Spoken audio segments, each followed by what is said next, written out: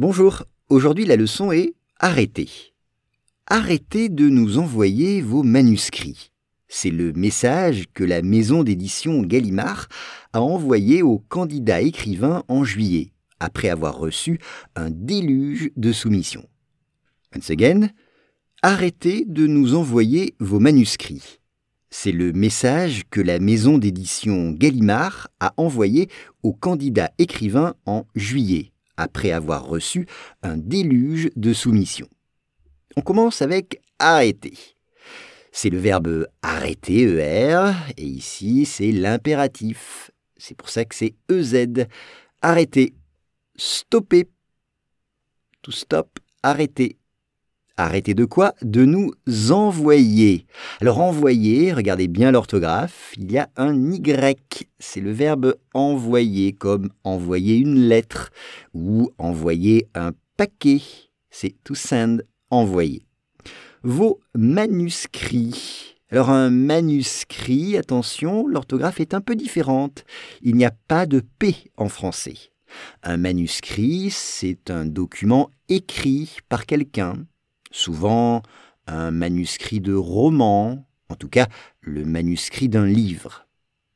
C'est le message que la maison d'édition. Alors, une maison d'édition, c'est une société, une entreprise qui publie des livres.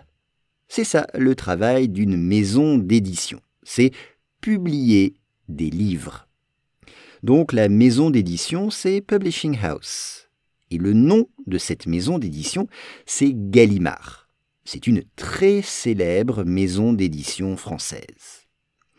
Elle a envoyé aux candidats, les candidats, c'est-à-dire les gens qui veulent devenir écrivains, les candidats écrivains, donc on dirait would-be authors, les candidats écrivains.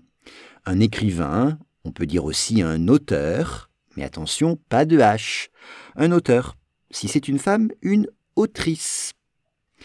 En juillet, July, c'est le mois de l'année, après avoir reçu, after receiving, après avoir reçu un déluge de soumissions. Un déluge de soumissions. Alors vous le savez, un déluge, c'est une très grande quantité. Vous pouvez dire par exemple, cet après-midi, il y a eu un déluge. Cela veut dire qu'il a beaucoup plu. Il y a eu énormément de pluie. C'est un déluge. Là, c'est un déluge de soumissions, un déluge de manuscrits. Arrêtez de nous envoyer vos manuscrits.